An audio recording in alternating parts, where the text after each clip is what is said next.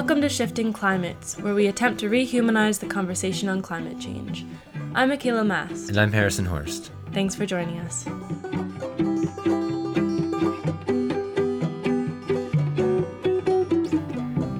You'll probably remember our interview subject for today. His name is Antonio Luis Maestas, from episode 2 of this season.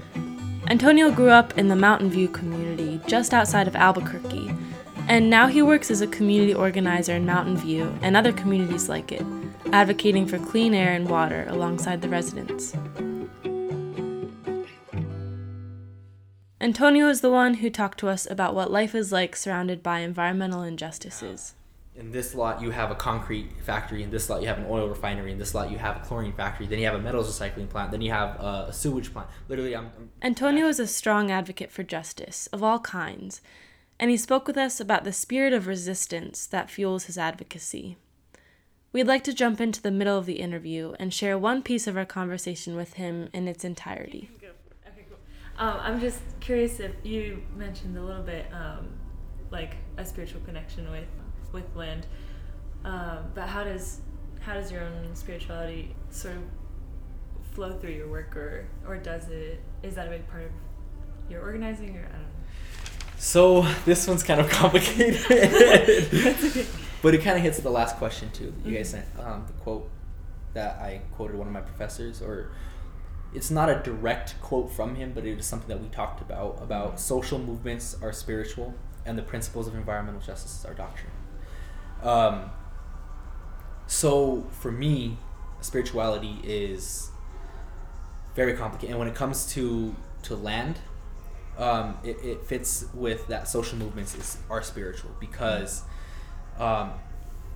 for me, it's centuries of a battle, of a fight that my community in particular has faced, and so when you resist, there's a form of spirit in that. Because when you are resisting, you're not resisting out of hatred, you're not resisting out of bad intention and bad will, you're resisting out of love. The anger comes from love. And when you're proactive in that sense, that's where it becomes spiritual, because it is a part of your being, right? And it kind of goes back to, like, we cannot separate ourselves from the environment, right? So, like, my spirit, my well-being, my emotional well-being, my physical well-being is dependent upon the well-being of the environment, is dependent upon the well-being of my community, upon my family. So that's where it becomes spiritual. So we cannot necessarily take our spirit away from what we do as organizers, but it is, like, so much more integrated within it. And, you know, environmental justice is our doctrine, because environmental justice is where we live, where we work, where we play, where we worship, where we eat, where we go to school. And that also talks about our resistance in everyday life, right? So if the environment is including all of that, then an act of racism is an environmental injustice to us, right? Because it breaks the soul, it breaks your emotions, it hurts you physically, right? Because of the physiological effect. So that's an interruption. That interrupts the fabric of our lives, right? So when I say spiritual, I mean, you know, the resistance is healing us from within, because every time we resist to something out of love for somebody else, for ourselves, for our community, we are taking the power back, and we are empowering our own people to say that, you know, these acts are not going to destroy the fabric of my life, but we're going, you know, through tears, through difficult conversations, we're going to reestablish ourselves, and we're going to thrive, and we're going to prosper as people of color. We're going to move, you know, and we're going to do it. And so that's kind of like, you know, what that means to me. And, you know, specifically because our bodies are politicized, they're always trying to tame our migrations, so to speak, because people of color, you know, brown and black people moving freely is scary to white supremacy. That's why dance to me is also very spiritual. I love, you know, like expressing yourself through movement. One of my really, really close friends, he's a dancer and works a lot in community empowerment. He told me movement is the first way we have learned to communicate. That is the language that is universal, is movement. I mean, you learn how to walk before you learn how to talk when you... Exactly, right? And any shift of body language tells you how someone's feeling, even if you speak a different language.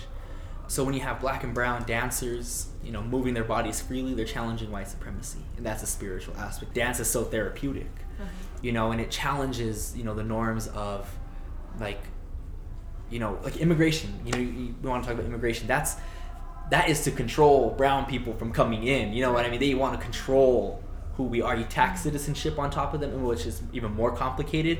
They're easier to control. The institution of police, you know, the Texas Rangers and police were created after emancipation.